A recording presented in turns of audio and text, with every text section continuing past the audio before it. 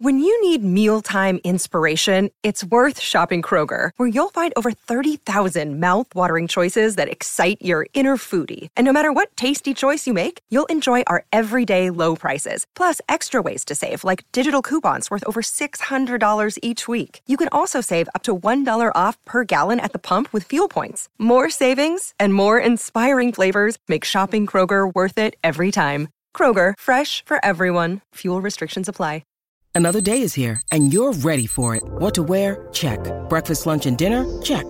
Planning for what's next and how to save for it? That's where Bank of America can help.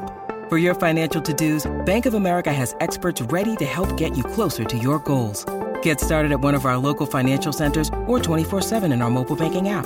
Find a location near you at bankofamerica.com/talktous. What would you like the power to do? Mobile banking requires downloading the app and is only available for select devices. Message and data rates may apply. Bank of America N.A., member FDIC. With threats to our nation waiting around every corner, adaptability is more important than ever. When conditions change without notice, quick strategic thinking is crucial. And with obstacles consistently impending, determination is essential in overcoming them. It's this willingness, decisiveness, and resilience that sets Marines apart. With our fighting spirit, we don't just fight battles, we win them. Marines are the constant our nation counts on to fight the unknown. And through adaptable problem solving, we do just that. Learn more at marines.com. A Scottish football podcast that isn't obsessed with just two teams, niche nonsense, or surprisingly brilliant. You decide. The Terrace Scottish Football Podcast. The cult Scottish football podcast now adapted into a hit TV show. Search the Terrace Scottish Football Podcast on your chosen podcast player now. Hello and welcome to Stop Hammer Time. My name's Phil Whelans and joining me this week, Jim Grant. Good evening. Hello, Jim. Hiya. Also hiding away in Sussex or Suffolk. Sussex. It's Sam Delaney. Sam Delaney is with us. You've given away my location. Yeah. This is very problematic. Well, I think it's a fairly broad definition of where you are. Yeah, you don't know whether I'm West Sussex or East Sussex, exactly. So good luck finding me. Yeah, absolutely. Good luck finding Sam in Haywards Heath. So we took a week off last week. So such is the thickness and fastness with which games are coming that I've actually worn out a patch of carpet in front of my TV from taking a knee so much whilst watching these games on television. In fact, I've torn the meniscus in my knee, as I think I've said practically every podcast for the last few weeks. And so my knee now cannot take the amount of taking that it's having to take. These games are coming at a rate that means that just having taken a week off, we've played 3 times since we last spoke to you. We had the rather disappointing Spurs game. Then we had our very exciting Chelsea game and our the useful point we picked up at Newcastle. So what do we make of this slight turnaround in our fortunes? I think it's obviously welcome, but we are also, it has to be remembered, relying on the catastrophically dismal form of the 4 teams below us. So it's been it's been a nice combination of getting some points and a little bit of breathing space, and the fact that teams that could have been breathing down our necks now aren't in quite the same degree. So it's been a really good week in that respect, hasn't it? It has. It was very transformative, really, from sort of thinking we quite possibly are down, where 3 points clear of the team below us, who are in fact outside of the relegation zone. So at the moment, if we can keep going, we're sort of looking like we could claw our way out of this mess. But the Chelsea game was great. The Chelsea game was a good game. It was an entertaining football match, whichever way you look at it. And I think although we conceded a lot of possession, we created some chances and I thought deserved it in the end. I thought, obviously would have been happy with the point, but when that winner went in, I thought, I think actually we deserved that. What do you make of it, Sam?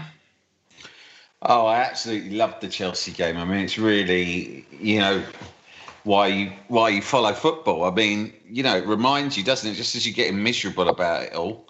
Yeah. A game like that, it really had everything in it. Yes. When we scored the winner, at which point I was perfectly happy with a point, by the way, because I was expecting nothing whatsoever from that game beforehand. I'd seen Chelsea against City, and they'd looked really, really great. And I thought, lambs to the slaughter. And I thought that, Moyes' entire strategy was to just focus on the supposedly easier run of games that we're coming into now. And I thought he'd have written this off. So, we were getting the point. I was already chuffed. When Yarmolenko scored that goal, I mean, it was perfect. It was such a perfect moment in so many ways. Playing one of your fiercest rivals. Frank Lampard's their boss. It's the last minute, right? Yeah. And our temperamental Ukrainian winger breaks free, right? And scores just a wonderful, the consummate counter-attack goal to win it with a minute left.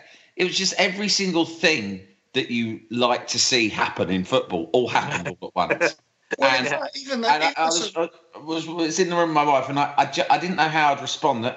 I tend to try and I'm much less theatrical as I get older in terms of my goal celebrations, my responses to football. I found that's just happened naturally, right? Yep. So I'm not someone who will, especially when I'm at home, and you've got 2 young children asleep upstairs, really go for it. But I've got to tell you, lads, when that goal went in.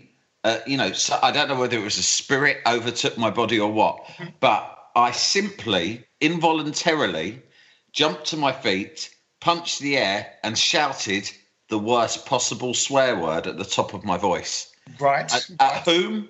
I don't know. I don't know whether it was at myself or at Andrei Yarmolenko or at Frank Lampard, quite possibly at God. Or, God as however we all understand it. I mean, we all have different interpretations of what that is. I think it was maybe that. I think it was the months of frustration in lockdown, the years of frustration following West Ham. All those things came out once. And I just shouted the word cunt at the top of my voice, woke the kids up. But, those are the moments you cherish and you live for, aren't they? Yes, that one terse monosyllable sums up the entire human experience. It does really. It does. It does. We've been. Sometimes you just want to let it all out, don't you, at once? Yeah. We've been Zoom watching these last few games, and it's really good. It's really good, having people to kind of chew it over with as it's going on. Oh, that's good. Yeah. But we hit upon the technique last time of sort of synchronizing screens. Because that Chelsea one, I was about a minute and a half behind everyone, and it did take the gloss off it because I knew that we'd scored before from everyone's reaction. So I was still waiting for it to happen. So that is.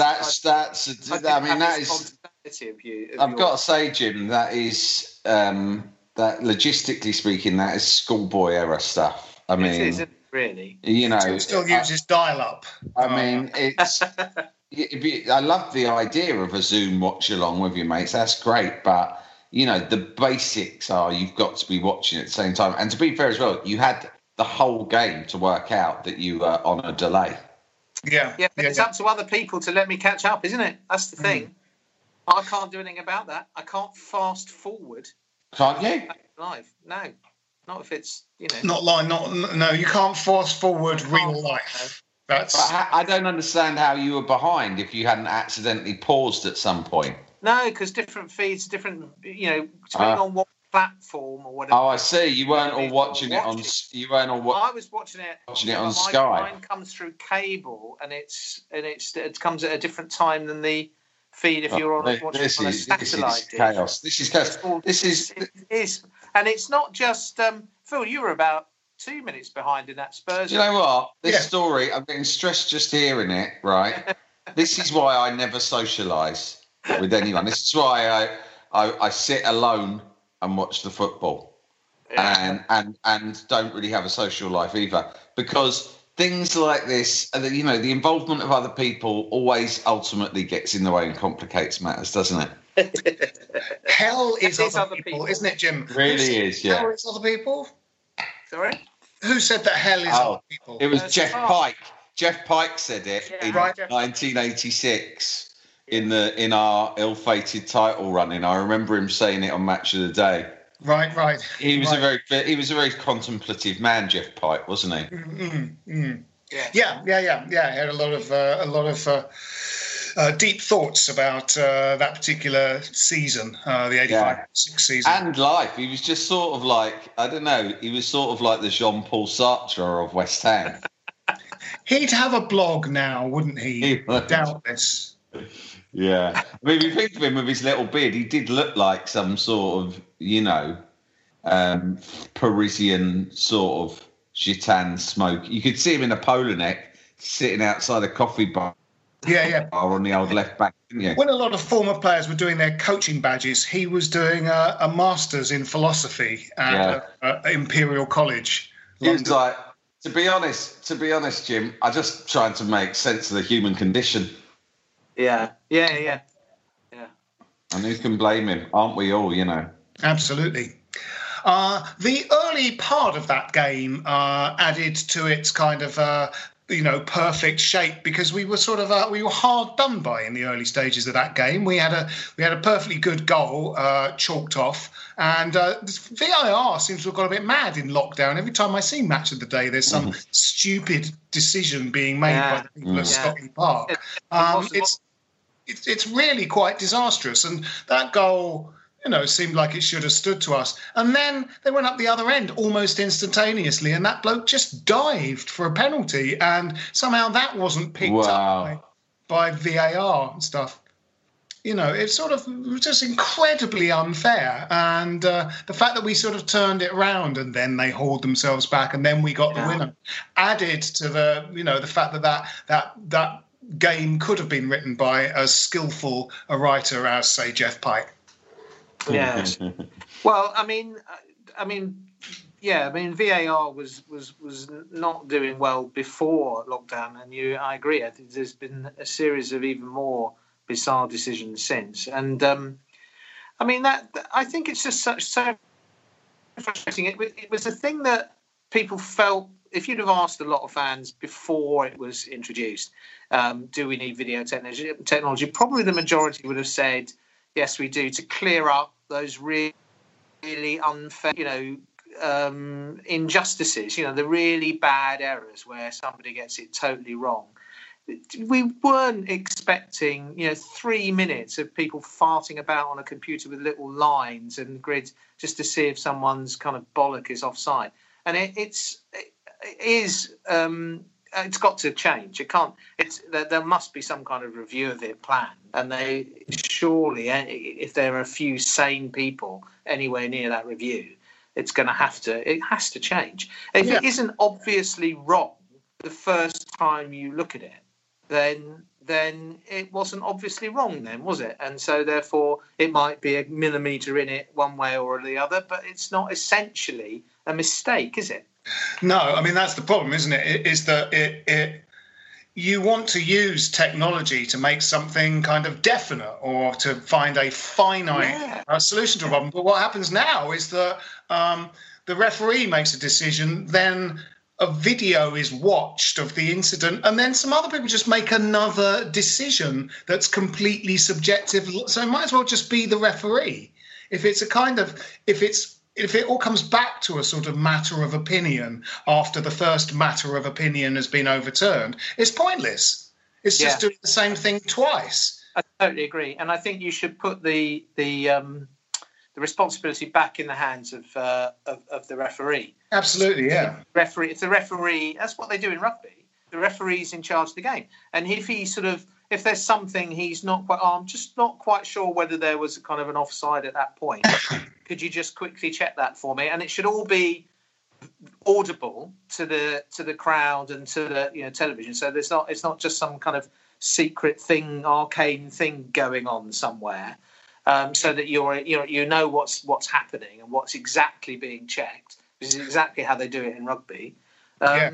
And then if it's not, if the referee and the linesman are essentially satisfied and they think they've got that right and there isn't a need to check, don't check.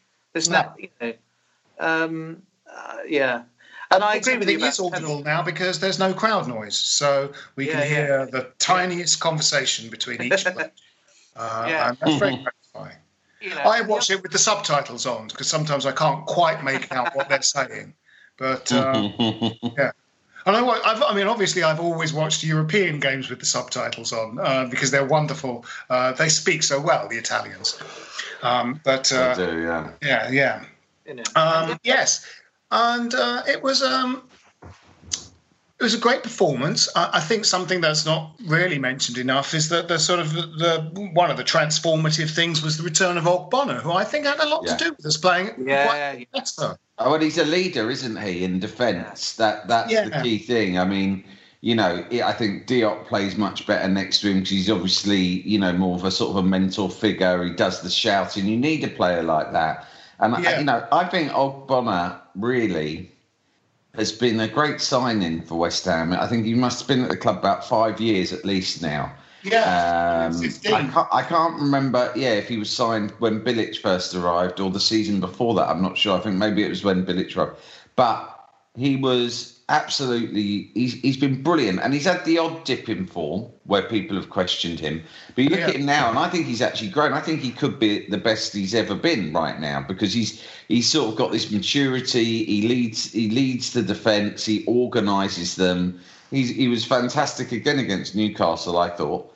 And I think he's really, really important. If anything, I think that Ogbonna's quite underrated by West Ham fans. Massively underrated. Yeah. I think he's brilliant. We signed him as an Italian international defender who had been playing in the Champions League with Juventus that season. Yeah. So, and he's, for any player in this day and age who has remained at your club in the first team consistently for 5 years, the way that players get turned over now, there's a churn. I think, it always that constitutes a very successful signing. I mean, even Lanzini, who I think, like most people, I've gone right off over the last, probably more than the season. Even last season, I was saying this bloke's become a bit of a charlatan, right? But even he, although he didn't ever deliver on the initial promise he showed, he is a player who we signed for next to nothing from an obscure Middle Eastern club. And, you might not think he's a world beater, but he's consistently been a first-team player for 5 years. Some of the players we signed under Slaven Bilic were amazing, especially when you compare them to the sorry procession of players signed by Manuel Pellegrini. I mean, if you compare their relative activities in the transfer market, I mean, quite aside from the fact that Bilic was the guy who signed Payet, but, a bunch of other players who came in under him, have sort of been the backbone of our side. His first wave of signings was definitely good. Don't forget he signed Antonio as well, Who I'd say is probably West Ham's most important player. Yeah.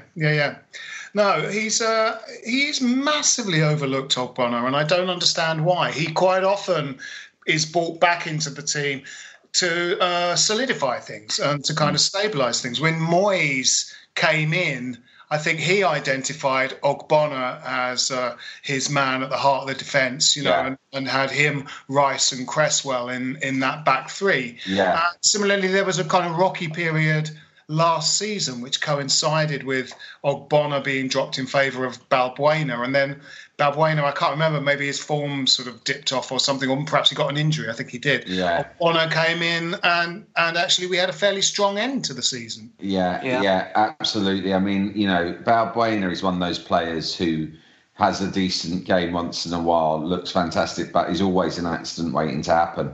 Yeah. Diop, I think, still has the potential to grow into a really. I think he's still learning. Yeah, I mean, he could become a seriously first-class defender, But at the moment, he's still learning. But it'll benefit him. If we stay up, I don't want to get too ahead of myself, but if we stay up, you start looking at how the team what the squad needs done to it in the summer and going forward. And because it remains a sort of a hodgepodge of signings by a combination of Bilic, Pellegrini, David Sullivan and David Sullivan's children, there's no sort of rhyme or reason to it. So it needs some surgery. But actually, if I look at the centre-back positions, I think, well, I'd be happy. It's one of the few areas of the pitch where you think, I think the full-backs need looking at for sure. But the two, if Ogbonna and Diop, I think it's a decent Premier League partnership, isn't it? I mean, I don't know what Winston Reid's doing at his club at the moment, but we probably need to get another one because we're sort of, Moyes. Yeah. Well, I'd probably sell Balbuena. Yeah. And bring in a younger. I do. You need four. You need four potential first team centre halves. It's an attritional position. Yeah. You get injuries there. Yeah, it seems to be the position where you get most injuries, really, or at least we've done over the years. Yeah. But we've done quite well for centre halves in recent times. And Ogbonna's right up there with the best in recent times. Yeah. He's a decent footballer. He wins things in the air. He's canny. He knows when just to put a foot in. The professional foul is something he's very, very good at. And you look at the team. It has leaders in it for this fight. There's some people saying over the last few weeks, does this team have leaders? Does this squad have leaders? After we lost to Wolves and Spurs, people were questioning the character of the squad we had to face up to this relegation battle. And I thought, the three of us have sat and spoken about so many relegation battles with so many different managers and squads, It was funny. Rashane, who I do the U Irons podcast with, was writing for The Athletic, and he said I was doing an article where I spoke to ex-West Ham pros about what it's like to be in a relegation battle, right? And I said, well, that must have been one of the easiest things to research ever, because literally any West Ham player who's played for us for the last 30 years, it's not a joke. I sort of thought to myself, any player who's played for West Ham in the last 30 years will have been involved almost certainly in a relegation battle of some sort at some point. Not all, and a lot of them have successfully won that battle and some of them lost it. But it's just astonishing. Anyway, we've sat through so many and we've seen some squads where both the manager and the squad give you so little hope, so little hope. And I thought that's not the case with this squad because, of course, we have talent. I don't think anyone doubts that there is talent in this squad, right? But also I thought, well, obviously Nobes has always been a good captain, but Rice now is developing into a new leader. And then you've got players like Cresswell, like Ogbonna, and even Antonio. I think the way that Antonio plays the game should be inspirational to the other players around him, I think, moving on now to Souček and Bowen, I think those are fantastic. That's it's like the Venn diagram of talking about the club's recruitment policy, but also characters on the pitch. They sort of fit neatly into both of those categories because Souček, is well up for it. He's well up for playing for the club. He's well up for trying to keep us up, and he just leads by example. They're both great. They're talented players, but they are both bloody hard workers. I mean, Bowen coming out of that game against Chelsea, it's one of those games that you get once or twice a season where you go, who played? You just say everyone played well. Every single player played well, right? And so it was hard to pick a man of the match. Antonio was extraordinary. Rice was fantastic. Ogbonna was fantastic. But, Bowen, the only reason Bowen had to go off, which ultimately ended up being a good thing because Yarmolenko came on, was because he was exhausted. Because he had run up and down that wing non-stop all night. And he's like an absolute train as well, the speed he runs at. But it's not just blind running either. I mean, I love Antonio. He's probably my favourite player. He's my son's favourite player. We're big fans of Antonio, right? He's a hero. But Bowen is like Antonio, but with a little bit more guile.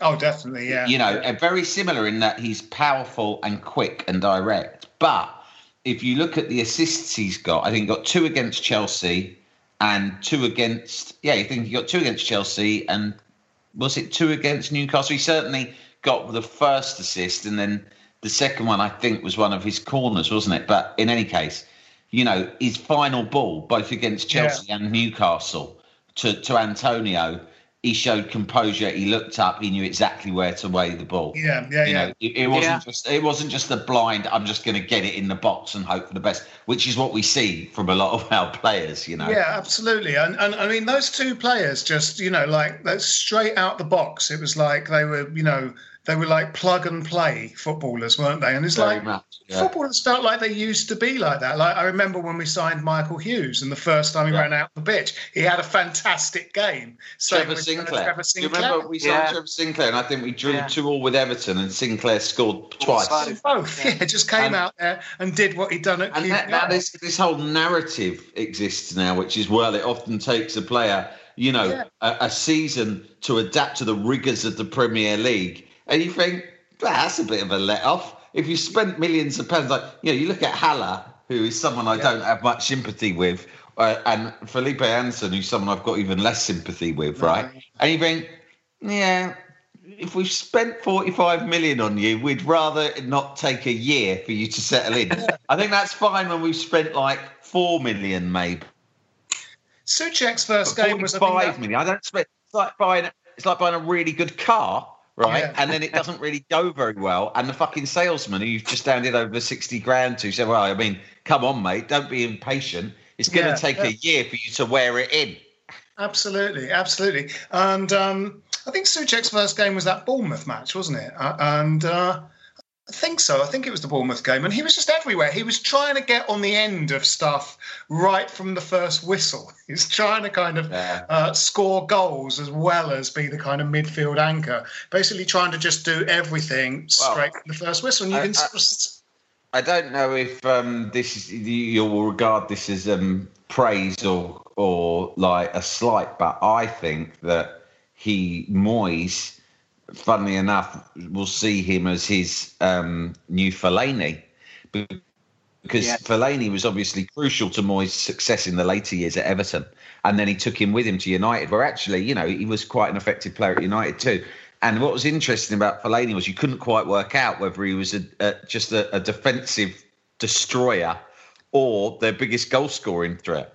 Well, and that's right. Very similar, a super tall midfielder who puts it about, but also pops up consistently to score goals. Yeah, I mean, really similar player. I think that's a very good shout. I think he's exactly in that mould. Instinctively gets into good positions in the box. Feeds off scraps. I mean, he took his goal against Newcastle really well. Actually, wrapped his foot around it. Just made that little yard of space in the box and anticipated the ball. You know, he was ready for the ball to come off the bar, and the defender wasn't. And likewise, just getting up above Azpilicueta for the header against Chelsea. You know, he's tall. He's a threat. He's going to be a threat from set pieces. You know, and create space for other people to potentially score goals, and yet also he breaks play up. You know, it's sort of interesting because he's when you see him and Rice together. Obviously, you know, we're interested in Rice's development and also how he might be deployed in an England shirt. That he. Because I'm still not quite sure what sort of a player Rice is. Rice is growing in confidence a lot and is carrying the ball into the other team's half a lot more and is being part of the build-up play, which Souček seems to just do naturally. It's like he's always done that. And like, you know, in a way, Carrick is like that. And I wonder, I think when we were talking on New Irons about him, I was sort of going, if his ambition is to eventually be a sort of Ross Barkley, At the moment, he's like a converted centre-back who's playing in midfield. Well, he's more like Gareth Barry in a way. And there's nothing wrong with that. I think you underrate Declan Rice to an enormous extent. I mean, not just on the basis of what you just said, but, we've had discussions about this before, like you said, like we did on New Irons and other times. I think what Declan Rice is a complete midfielder, right? I think that he is capable of being any sort of midfielder. I think we've only seen glimpses of how good he is on the ball. But both in terms of, Declan Rice has got a trick. He can go past the player if he needs to. He just doesn't do it for the sake of it. He can play long passes, short passes. He's got incredible vision.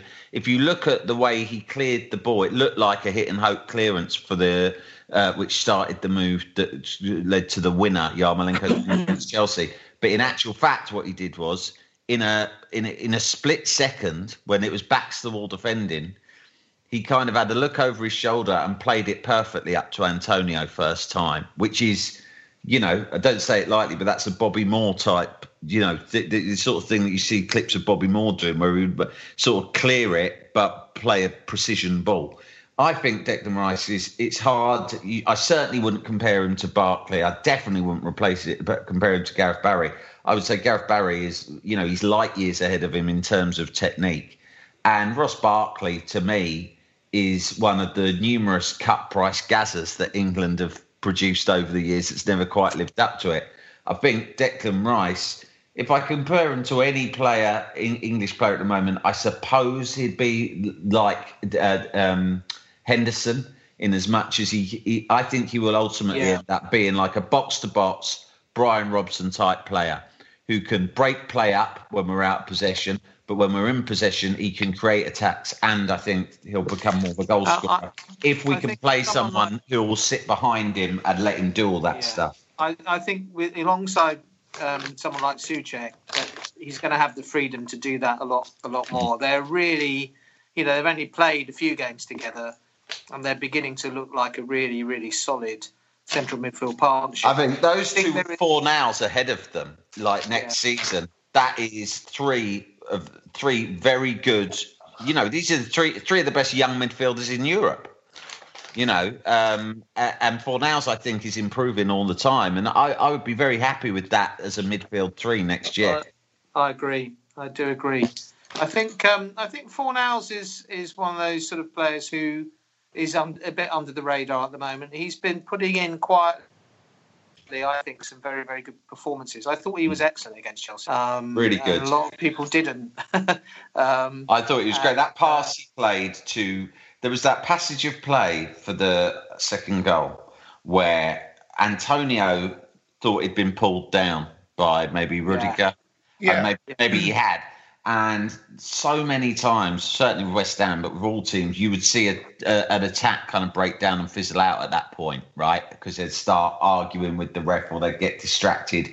And Fornals received the ball, and it was the way that he played an extremely positive pass really quickly first time into the path of Bowen, allowing him to break into the box and cross for Antonio. It was really instinctive, it was quick, and it's what West Ham have lacked. And that leads to be honest, sorry to go on a tangent, but actually it's very relevant, is that's what we don't have when Mark Noble is playing in the team, right? The ball is, I love Mark Noble. Fantastic. I want him to stay at the club in any capacity for as long as possible. But at the moment in this battle, West Ham and Mark Noble in midfield, and you saw it yesterday when he came on as sub as well. The ball, he slows. We become predictable. Yes. We become slow. We give other teams the chance to drop back in numbers. And he is the worst sort of midfielder to have if you're going to try and rely on fast counter-attacking football, because he needs too many touches on the ball. He's ponderous. Fornals received that ball. It was all a bit chaotic. There was things going on, but he had the vision and the confidence to look up and play it first time into Bowen's path. And that's the difference, Yeah, you can add to that the fact that we created a chance early in the half against Chelsea where Antonio kind of whipped the ball across the face of goal and Lanzini didn't quite get on it. That all came from Fornals pressing by the corner flag. Yes. And he really, really puts a shift in. His little touch, his little contribution to the excellent breakaway goal that Yarmolenko scored was a little first-time ball once Antonio had laid it off. Yeah. Put Antonio into space. It was a lovely little touch. And then, if you look, he then out-sprints the entire Chelsea defence, and he's there for the pass. Yeah. You're screaming for Yarmolenko to pass it to him. Yeah. And I think, he made a big mistake for the second Newcastle goal. Yeah. But then he was doing what we complain so often about West Ham midfielders not doing. He was tracking back and chasing back. And he just didn't. He just loitered, and he should have run out and got into the defensive line. And he knew he'd made a mistake because he was like appealing for it was guilty appeal for offside. I thought it was really funny when he put his hand up. It was a bit like offside. No, all right. Are you sure? Because I felt like it was offside, but I mean, because I'll tell you now, I was definitely in line, so I don't know someone else wasn't. It was one of those. But we'll forgive him because he's. I really like him, and I think that. Lanzini has let us down for a couple of years on the whole, and Fornals is a ready-made replacement, better version.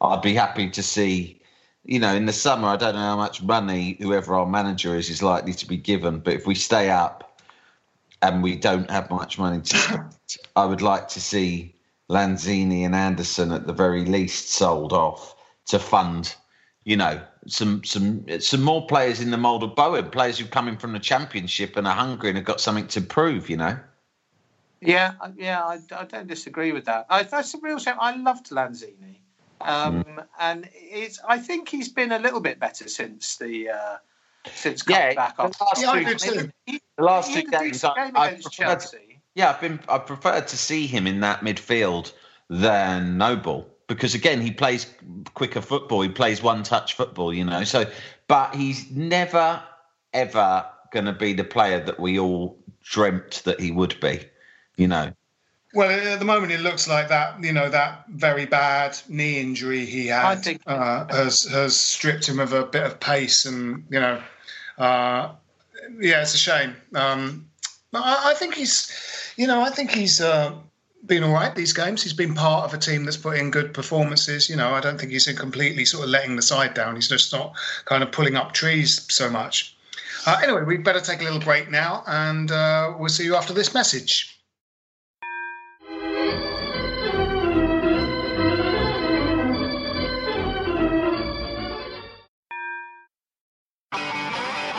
If you want an e-bike that doesn't look like it's made for the shopping precinct, something that's less Mr. Bean and more Steve McQueen, check out the range of bikes from London-based Cooler King. From dope 250-watt city bikes to Harley Bobber-inspired 750-watt beasts that can tear your face off while leaving your smile intact. Cooler Kings are made in limited numbers, yet highly affordable. Check them out now on the web at cooler.bike or find them on Instagram with hashtag CoolerKingBike. Cooler.bike. E-bikes that are cool AF. Welcome back. We touched on it before the break, but Noble was out for one game basically, but we have played very well with Souček and Rice in that role, and I wonder whether Moyes likes to stick with the team that played very well in the last game. So it's quite possible that it might be more difficult for Noble to get back into the side. But that probably is a good thing. It would be a big error for him to. I'd really question Moyes now, his judgment, big time. If he brought Noble back in, and it would suggest as well that Noble had an unhealthy amount of pull and influence in the club. If he got back into that team that's just pulled off 4 points, and let's be honest, we none of us thought we were going to end up with 4 points from those games. I don't think. And to a large extent, both those performances were a direct result because we were pretty abject against Spurs and Wolves, right? Yes. And then we went from that to being the best word to describe our performances against Chelsea and Newcastle is dynamic, right? Yes. Suddenly we look like a dynamic team full of running, full of ideas, full of positive intent. The difference, I think the key thing is Noble. And, you know, this isn't me questioning anything about Noble's attitude, commitment or anything. I just think, you know, he's getting older. And he can't play at the pace that we want to play at. We've built an otherwise young, quick team that we've got at the moment. And so it's not really going to work with him. Yeah, well, I think we picked up on the one thing that was always a bit of a question mark about him anyway, wasn't it? Even when he was younger and fitter, he was a bit slow. Had a tendency, you know, he's always been a great passer of the ball, always been, you know, 100% committed and puts a great shift and gets around the pitch, but just doesn't get around the pitch particularly quickly, does he? Yeah. Well, those Wolves and Spurs games, we didn't score and we didn't look terribly likely to score. Whereas before the coronavirus, we'd had some very good performances with quite a kind of enterprising lineup with a front three of Haller, Antonio and Bowen with Fornals behind them. And that's like 4 attacking players at the front of that sort of midfield. And part of the reason for that was that Souček missed those games through injury. So we kind of had Rice and Noble and then 4 attacking players in front of them. And we sort of returned to that because of Noble's injury. So now we had Souček and Rice and managed to include 4 attacking players because we just didn't look like scoring in those Wolves and Spurs games. And I mean, you know, we've got to dig ourselves out of a hole. And also you've got to give the other team something to think about, haven't you? You can't just soak it up. Can't soak it up and be organised because you'll always get stung by a late goal or something. I think that's absolutely right. I think Yarmo's a shot at the start, providing they think he's match fit enough. And I could happily see Bowen come over on he could play either side. I think Bowen, he's left-footed anyway. Yeah. So I'd like to see him come over to the left, Yarmo on the right. Antonio, for the moment, has obviously there's no one else to fill in at centre forward, and I agree. I'd have Fornals in behind them, and then Souček and Rice. And I think Yeah, I mean the only thing about Yarmolenko is that, I mean, if you look at it, since he's been at the club, he's never had a run in the team because he's had so many injuries. But he's popped up with quite a few classic goals for West Ham. I mean, when he eventually leaves the club, someone in years to come who doesn't remember going in this era, someone who's now just a youngster, and he'll look back on clips and he'll think, bloody hell, we had a legendary player called Yarmolenko, and he'll go, no, he's a bit part player really. But when he's ever had a chance, he tends to pop up with incredible goals. But what I would say is that I've never really seen him from the start dominate, be able to go through a whole game, because he kind of looks. He, of course, isn't the quickest. He's not a quick player, but also he just can look a bit leggy.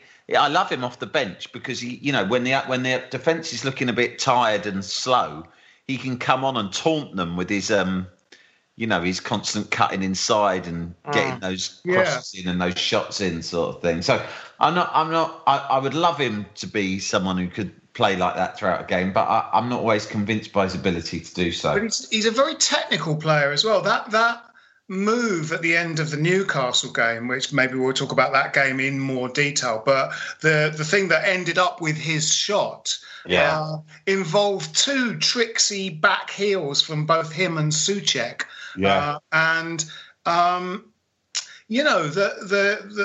There's a lot to be said for being able to sort of bamboozle the other team with your trickery. There was a great game last season where Yarmolenko and Arnautovic played, and essentially they seemed to try and play the entire game just with back heels. And it was, it was great to see, because they were, things like flicks, nutmegs and back heels, they are things that make life difficult for your opposition. It's not just... When I was a kid, I felt like West Ham were the team who did all that stuff and the other teams didn't really do it much. And now it's bloody the other way round. You know what I mean? In the 80s, and I suppose it was the same in the 70s probably as well, is that we were the team who didn't really win all the time, but at least you'd always see kind of outrageous technical tricks that no other clubs would attempt. And that was kind of one of the reasons I was attracted to West Ham.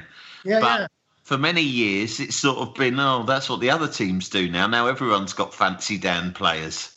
Well, I mean, the Redknapp years, I watched all of those vids that Rob Banks put up, and I know we've talked about this, but, that the Redknapp years are just full of players like that. And someone who actually, like you were saying about somebody looking at old videos of West Ham in 10 years' time and seeing this Yarmolenko guy, Radichoy, who's like that, hardly ever got a run out for West Ham, but a highlights reel makes him look incredible, fantastic. Yeah. He was. I mean, I think he was, quite hard done by Harry. Harry just took against him because of this possible shopping trip that we're not, in fact, entirely sure really happened, and just didn't want to play him anymore. And, what about Paulo Futre? He played one game against Southampton and looked like Diego Maradona. He did, and I don't think he played again. No. One of these days we should do a highlights reel 11, which is 11 players who had at least one game where they looked world class, but it was just the once. Yeah. Well, Samasi Abu looks amazing on a highlights reel, and I think he was really good. I think Abu was a terrific player, but my favourite all-time West Ham performance was by Hugo Porfirio, diminutive Portuguese winger. I can't remember who it was against, but I remember turning to someone in the Bobby Moorstone, to a mate, and saying, from now on, he always reminds me of this. He goes, I remember the time you turned to me and said, from now on, the only subject I'm prepared to discuss with anyone is Hugo Porfirio. Right. Because I'd fallen for him so hard. But then he disappeared as well. I remember Disco Danny looking like a world beater for a couple of matches. Yeah. Yes. Yeah. And in fact, Harry Redknapp went off him because he went to a disco. He went to a disco, didn't he? And Harry could really sort of just suddenly take against a player. Really nastily. But then Harry did also... Harry did say, I didn't know whether to pick him or fuck him. Yeah. So I think Harry was very conflicted in his feelings for Danny, and in the end, almost as if to prove something to himself and the world, and no doubt his Sandra, he turned very publicly on him. And cast him out. Yeah. Whilst secretly turning away and weeping. Yeah. Get out! Yeah. I was never confused. Get out of my sight. You're sick of me. Don't go. Danny, my Danny. Yeah, absolutely. But the the Newcastle game was we got a point out of it. It was good. It sort of felt like we sort of dropped points in that game. We should have won. We led twice, didn't we? Yeah, you get ahead in a game like that where you are playing well. It was just lack of concentration, wasn't it? That gave it away. But both times, really, just to both cases too close to when we'd gone ahead. Sucker punches, weren't they? Both of them sucker punches. Yeah. But we 17 shots in that game to their 11. Yeah. And a good number of them on target. So we had great chance. Bowen was very unlucky when he... Sorry? What a turnaround, though, from after the Wolves and Spurs games, where everyone's criticism was that we just didn't look like we'd ever be able to score. Yeah. And the next two performances, it's like, you got to hand it to Moyes. He's changed the lineup. He's must change tactically, but something makes me feel that he's just said to them in training, do you know what? Just fucking do, just have a laugh. Play how you want to play. Yeah. I spoke to Bobby Zamora last week, and he said, I said, what happened in that Great Escape season? What turned things around so dramatically? Because we looked dead and buried. And he said, well, when Curbs first came in, he decided that the problem was we weren't drilled or organised enough. So what he did was he started doing endless repetitive drills in training where we had to organise our shape and our back line and all this. And it was over and over and over again. He was convinced that was the way to fix the problem. And he went, and the more we did it, the more knackered and disinterested we were, and the more we lost. And in the end, one day, like, some of us just went up to him and said, Curbs, or Gaffer, can we just have some fun today? Can we just play five-a-side or something? So he said, all right, last day at training of the week before the game, we're just going to do some tactical stuff, shooting, crossing, and then some five-a-sides. So he said we did it, and we were so happy because it had been so long without any of that freedom that the next day we won. And so after that, Curbs just thought, fuck it. I think we're dead and buried anyway. I'm just going to let them do that in every training session. So we went in every day really enjoying ourselves, had a right laugh, remembered how we were all quite good at football, and then just won all our games. Yeah. That first part of that really just confirms my vision of Kerbishley. I think it's possibly my least favourite West Ham manager. He's a real misery guts, wasn't he? Yeah, total. Yeah. But we with Fredericks back in the team, there's a bit of pace. Quite a few people don't. One of those guys we were watching it with on Zoom yesterday, Jim, really doesn't like Fredericks, doesn't think he's any good. But I think I like him, and I think he's got pace as well, and I think he puts in a good cross. And the team's more mobile, as you say. Sort of, unfortunately, Mark does tend to sort of slow things down a little bit. Helps us keep the ball. Unfortunately, sort of holding on to the ball for a few seconds, and it really just delays us giving it away a little later on because the other team reorganises. So exactly. I just hate it when teams, when Premier League defences have got time to regroup and get men behind the ball, which is what Newcastle were doing yesterday. Unless you have Dimitri Payet or Kevin De Bruyne, right? Yeah. You are going to really struggle to break down those defences when they have time to get people behind the ball. So because you have to have a genius like Payet who is able to create a chance out of nothing whatsoever, right? And those players are few and far between. So unless you have players of that standard, which we don't, you need to be a team who can just stun teams on the break and use the small opportunities you get to just absolutely blast them. The first goal against Newcastle is a brilliant example of that, isn't it? Yeah. It's a great little bit. It's a great tackle by Cresswell, who just wins the ball back, shifts it forward to Antonio, lays it off really well to Fornals, and it's a brilliantly weighted ball into the path of Bowen. It was proper counter-attacking football. It's really good to score. We've scored, 2 goals like a bit like that. Within minutes of each other in actual playing time, and that's really, really encouraging. And I think you're right. I think Noble in the side stops that happening because he'll do several turnaround circles before. Releasing the ball. I'd like to see. You know what? They should make whatever happens with the management situation in the summer. I don't know how you two feel about that. I don't know how I feel about it at the moment in terms of Moyes, but I think that they should say to Noble that I think they should make him coach now, player coach. I think you used to get that. You don't get it so much anymore. But I think why not? He's got a huge. There's so many bad things about the way the club is run, but it would be such a brilliant positive statement that the fans could get behind. He has obviously he has the respect of the players and he has the respect of the fans, and he has a perfect link between the two. And I get the impression he understands football as well. When you hear him speaking about it, he's articulate. He understands it. He thinks about it. And I think, I like seeing Kevin Nolan there on the touchline because he's someone with a lot of character. Nobes obviously played alongside him. I assume they get along. I don't know. And I'd just say make him now. So it's a statement of intent. So there's none of that stuff.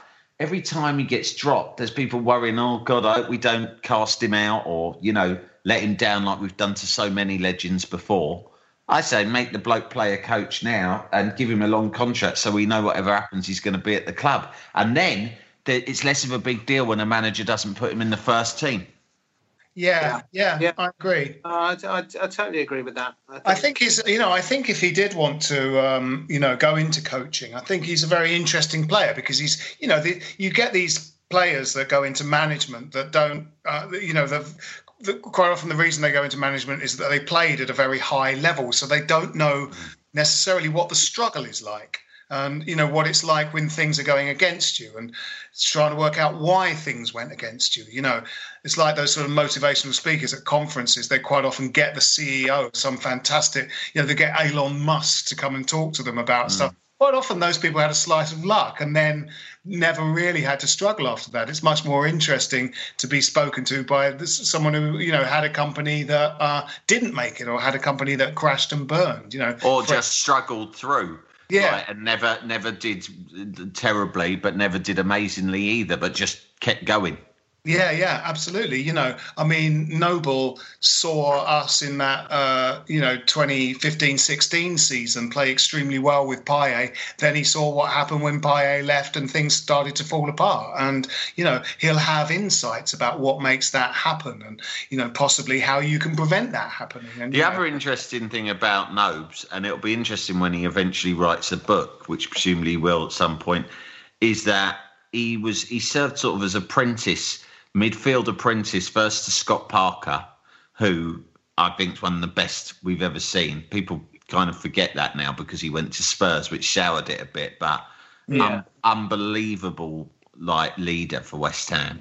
Yeah. And Noble was alongside him, and then he left and Kevin Nolan came in, very different sort of player, but again he sort of took Parker's place. He became the captain. Noble played next to him, and he was the apprentice again. And then when he eventually left, that was when Noble took over the armband, and then Rice became his apprentice. Yeah. So I think his experience of he had a block of time with each of those three players, and I think it's quite fascinating what he would have drawn from each, because Declan Rice in a way would have benefited from that as well, because all the experience and know-how he got from first Scott Parker and then Kevin Nolan, Mark Noble has now passed all of that onto Declan Rice. Yeah. And talking of Moyes, whether he'll be there in the summer and stuff, I think that, obviously it's sort of early days in this little sort of renaissance, and hopefully we will stay up. But I think he's inherited a team really stripped of confidence and just playing dreadful football as he did when he took over from Bilic. And you've seen him sort of mechanically do things to turn it around. It's a shame that the coronavirus hit when he did, because we felt, I've never been so buoyed by 2 defeats in a row. We played well in that Liverpool and Arsenal games, and it felt like it was a bad time for us to stop, because we were starting to get somewhere, and it was proven to be a bad time to stop because we were fucking awful in the Wolves and Spurs games. But you can see the decisions he's making. He does seem, he's cautious. He's certainly cautious.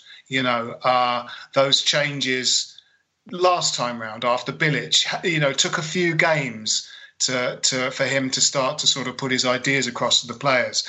But when he did, you saw what they were quite clearly. And, you're starting to see it now. It's starting to, Souček and Bowen, I don't know how much he had to do with those, acquiring those players, but, they are perfect. They are absolutely what we needed.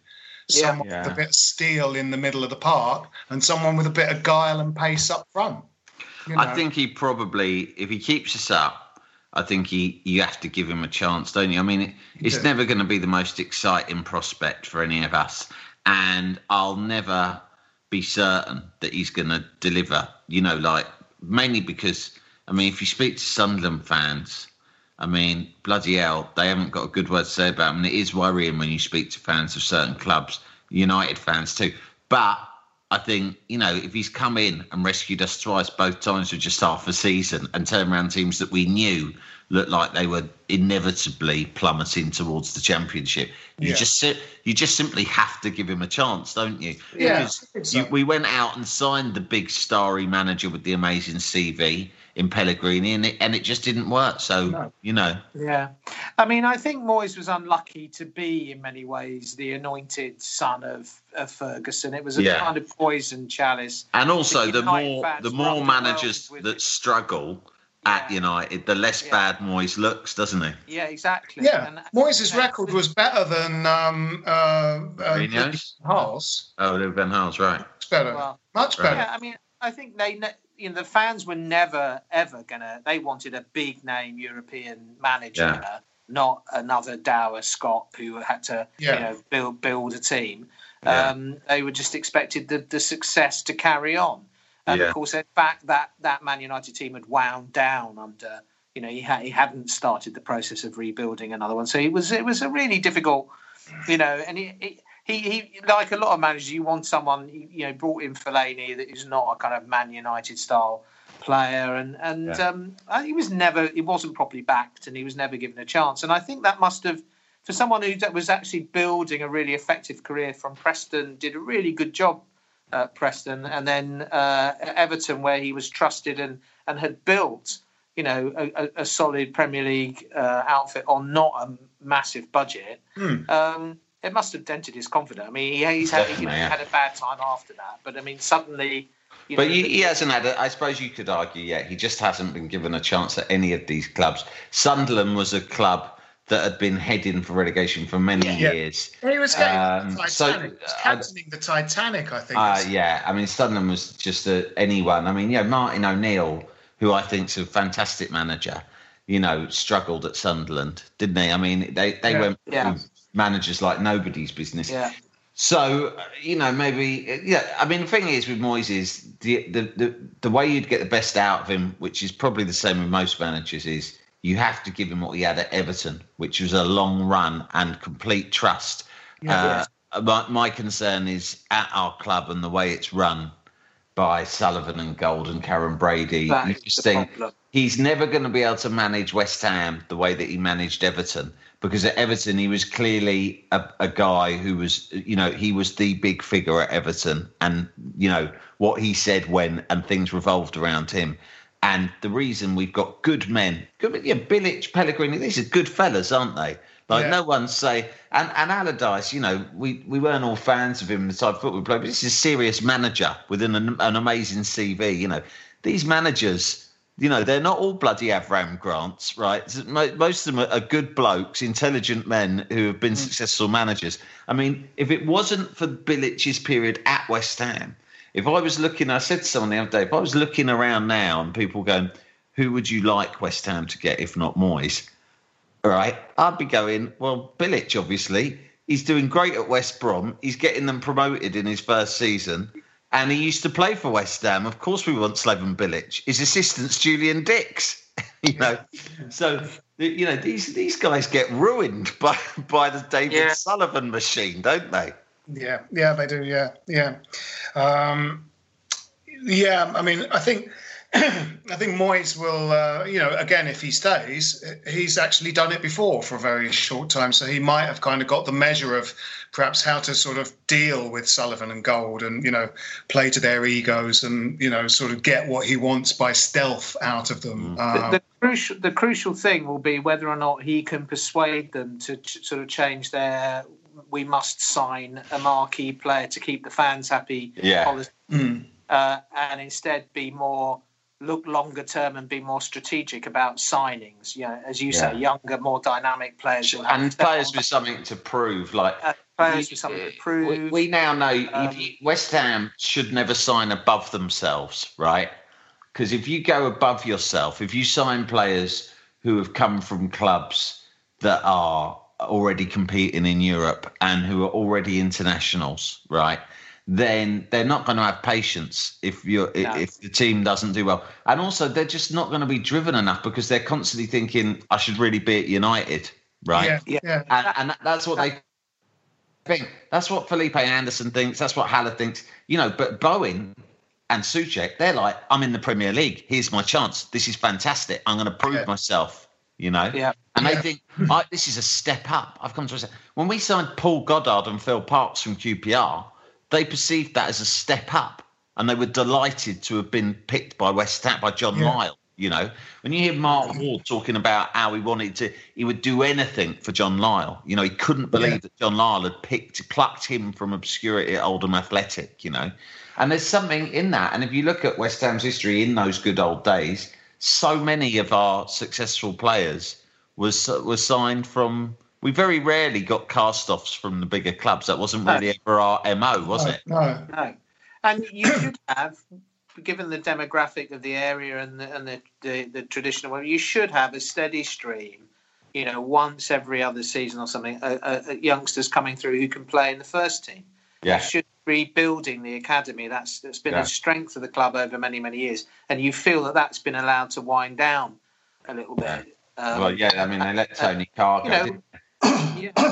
I think that's been significant, really, and and every so often you do pick up an experienced player who's not quite past it, a Nigel Winterburn or and that's okay. We've always done that. But I think you're right. It's these people who think they're bigger than the club they're coming to. And Anderson, what else explains his insouciance, his kind of shrug of a kind of indifference, and his failure to really kind of get in any way committed in a game that he's playing. I mean, he can play again. We should I've no idea. I mean, he actually looks almost the opposite. Looks kind of just not confident. And when he came on against Spurs, I'd never seen a player who looked less enthusiastic about. I mean, he looked like he actively didn't want to come on, and it made me question Moyes, because I was thinking, Moyes, can you not see that this player should stick anyone on other than him? He doesn't want to be there. But I can picture what he's like in training. He's probably the best trainer the best talented, the most talented footballer on the training ground, and that must be very seductive when you see someone who's just doing this incredible stuff 5 days a week. That you kind of go, I better play him on Saturday. Maybe he'll turn it on. It only takes one moment to sort of turn the game and score. But I absolutely, I completely agree. I thought when he came on for the last 10 minutes of the Arsenal game before coronavirus, I just thought, run around. You've got 10 minutes. He just went and stood on. The sad thing about him is he gets the ball and he will run. If he gets a chance on the break and he runs at a fullback, he never, ever tries to go round him anymore, does he? No, it's weird. Always stops and passes inside. And that is when you see when a winger consistently does that, you just know his confidence has gone to shot. He doesn't even want to try because he's too scared of failing. Yeah, it's weird, isn't it? Yeah, absolutely. It's extraordinary. I mean, he's possibly the most extraordinary player I've seen in years. I thought every so Matt often Jarvis was like that, but Anderson's far more talented than Matt Jarvis. The curious case of Felipe Anderson. Every so often the club will post a video of something miraculous he's done in training. They used to do that with Morrison. It's amazing. And you go, well, that's a real giveaway, isn't it? If you're having to post videos of something they did on a training pitch. Yeah, exactly. Because you haven't got videos to post of them actually doing anything useful in a match. Yeah. So we should look at the next few games. We've got another game on Wednesday. Talking of how well that team played in those other two games, it sort of occurs to me that we could really be wearing some of these players out, and there's injuries, on the horizon. Using the sort of 5 substitutes and also just rotating the team. I wonder what he can do. I wonder if he's going to start with the same people we were saying. Does he kind of start Yarmolenko for a game? It seems difficult to play without Antonio at the moment. He seems to be like a talisman as well as, doing a good job. And there is literally no one else. So, even if he didn't play centre forward and you put someone like Yarmolenko down the middle, Antonio would still be on the wing. So yeah. I guess, yeah. Yeah, I mean, Haller, he was supposed to be back for Newcastle. Now there's even doubts of whether he's going to be back for Burnley. So I don't know what the situation with him is. Moyes has said that he claims to have never seen a Jetty play. So that seems to be discounting him. I don't think Silva's been on the bench. No, that's true. Yeah. So I suppose we just simply don't have any options. I suppose Silva, who seems to be, wasn't he on the bench, Sunday Silva? Yeah, he was. Yeah. So if we had, I think he'd be next in line if we had a serious injury, wouldn't he? Well, what would be nice would be to get properly up in a game and feel you could give Antonio a break, and chuck Silva on. Yeah. I haven't really seen much of Silva. It sort of makes you wish that we had Diangana just for his pace, so that take Antonio off because you can probably leave one of Antonio or Bowen out there till the end of the game, but just, rest one of them, but bring on somebody who's going to keep the pressure on the opposition rather than lead you to having to kind of sit deep and defend your kind of 1-goal lead until the other team. I'd love to see Dejan Garner back at the club next season. Yeah. I don't know if that'll happen, but it'd be good, wouldn't it, after the season he's had at West Brom? He scored again at the weekend. Yeah. Well, having let that guy go, that we let go to Watford, who was the sort of the previous generation. Quinoa, which is quinoa, the previous generation. Protein-rich alternative to most grains. Yeah. Having let one go, and then we're actually selling one of them, and then the next one we let them go as well. It's like, do you literally not want young, pacey footballers at this club? It's like, just keep one of them for God's sake. And Holland is the other one. He's off at Oxford, isn't he? But hopefully he'll be coming back too. Is that? I think that's been haven't they permanently transferred him? Holland. Yeah. Is that right? Well, that'd be a shame because he was highly rated for a while, wasn't he? I might be wrong about that. Because, just a bit of legs in the team to sort of keep the pressure up on the opposition, and whether you're going for a goal or just trying to keep the opposition busy, someone who can kind of come on and run about. But we've got sort of limited options, really, don't we, in terms of depth, squad depth? That's really becoming kind of a. Well, I tell you what, if Fredericks gets injured, we're right up shit creek, aren't we? Yeah. Whereas Johnson, I guess, I mean, he's played once. Yeah. So anyway, first injury. So we're playing on Wednesday night. We're playing in 2 nights' time, Burnley. What do we think? Is that a home game or away? It's at home. Yeah. I can't remember what happened in Burnley. Was that 1-1? Can't remember. It might have been a draw. Yeah. So long ago. I don't know. I mean, I think if we carry on playing like we're playing, I think that we should win it. I think we should win it. Burnley are a tough team for us to play against. They've bullied us a bit in the past, but I would hope with Antonio playing the way he is and us playing, if we can play with the same attitude we did against Newcastle and Chelsea, I think we should win it. Burnley haven't got anything to play for, so. Their big lads up front are injured, aren't they? Right, okay. Yeah. Yeah, because they've got a bit of an injury crisis, so they're not. Yeah, so they had Rodriguez and the other guy, is it Vidra or something, playing up front against Sheffield United. So that compromises their usual style, then, doesn't it? A little bit, yeah. Yeah. But, they were right in that game, and Sheffield United are very good. So, I don't think Burnley's they're a tough nut to crack, and they've still got potential European football to play for. So, right, okay. They won't just roll over, I don't think. No, I don't think they'll roll over, but I think that West Ham, what I'm saying is, with the performances in the last 2 games, cliche as it sounds, we shouldn't really be worried about anyone if we maintain that level of performance. No, I agree. It's a big if. Yeah, it is a big if.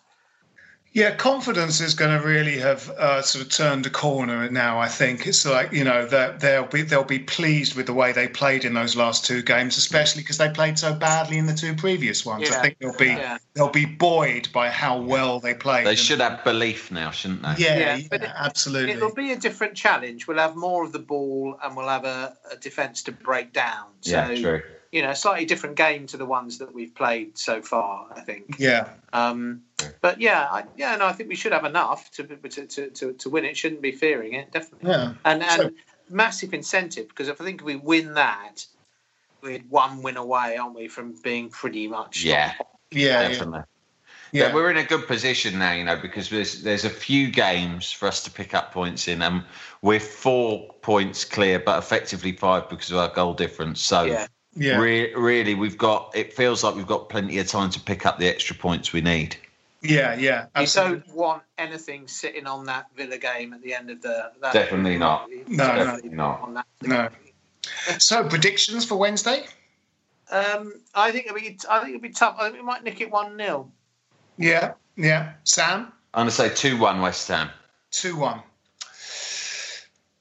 I might go for an adventurous 3-1. Interesting. We're sort of much better at set pieces now, aren't we? Yeah. Bowen puts in a good corner, doesn't it? Fantastic corner from Bowen. And it's in with a bit more pace than the sort of floated Mark Noble corner. And, it's a brilliant corner he takes. It's the same every time, but it's just you can't legislate for it. Yeah. And with Souček going for the back post, it causes chaos because they don't know what to do because they've already got Diop to worry about. Right? They're all looking at Diop. Then they've got Bonner and Rice, but Souček is like we're a nightmare at corners, absolute nightmare. Yeah, if you put them in the right spot. I wonder if there's been a bit of Nolan influence on that because they're going back to the back stick corner to Tompkins that he used to get on the end of in that championship season. Yeah, exactly the sort of thing you think. And I was also wondering about Kevin Nolan's influence on Antonio's recent performances, which are very physical, letting the defenders know you're about, never letting up. And I was thinking that's the sort of thing that Kevin Nolan must be great at coaching. Yeah, absolutely. It was a good feeling going into that game. And it feels to finally be, to return to being sort of a bit decent at set pieces because we were just awful under Pellegrini, weren't we? I mean, we couldn't defend them and we didn't look like we'd worked on them in a kind of attacking sense at all. What I feel like now is we're a giant team. We're a team of giants. And when Haller comes back, we'll be even bigger. And that's a nightmare for oppositions, isn't it? Yeah, absolutely. Yeah. Souček really does make a big difference.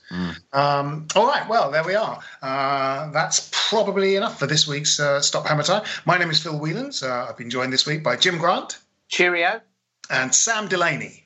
All the best. Come on, you Irons.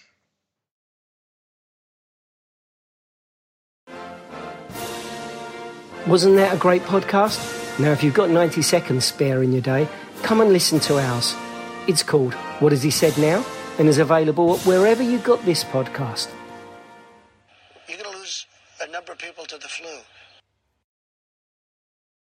This is a Playback Media production. Get all the associated links for this podcast at westhampodcast.com. Sports Social Podcast Network.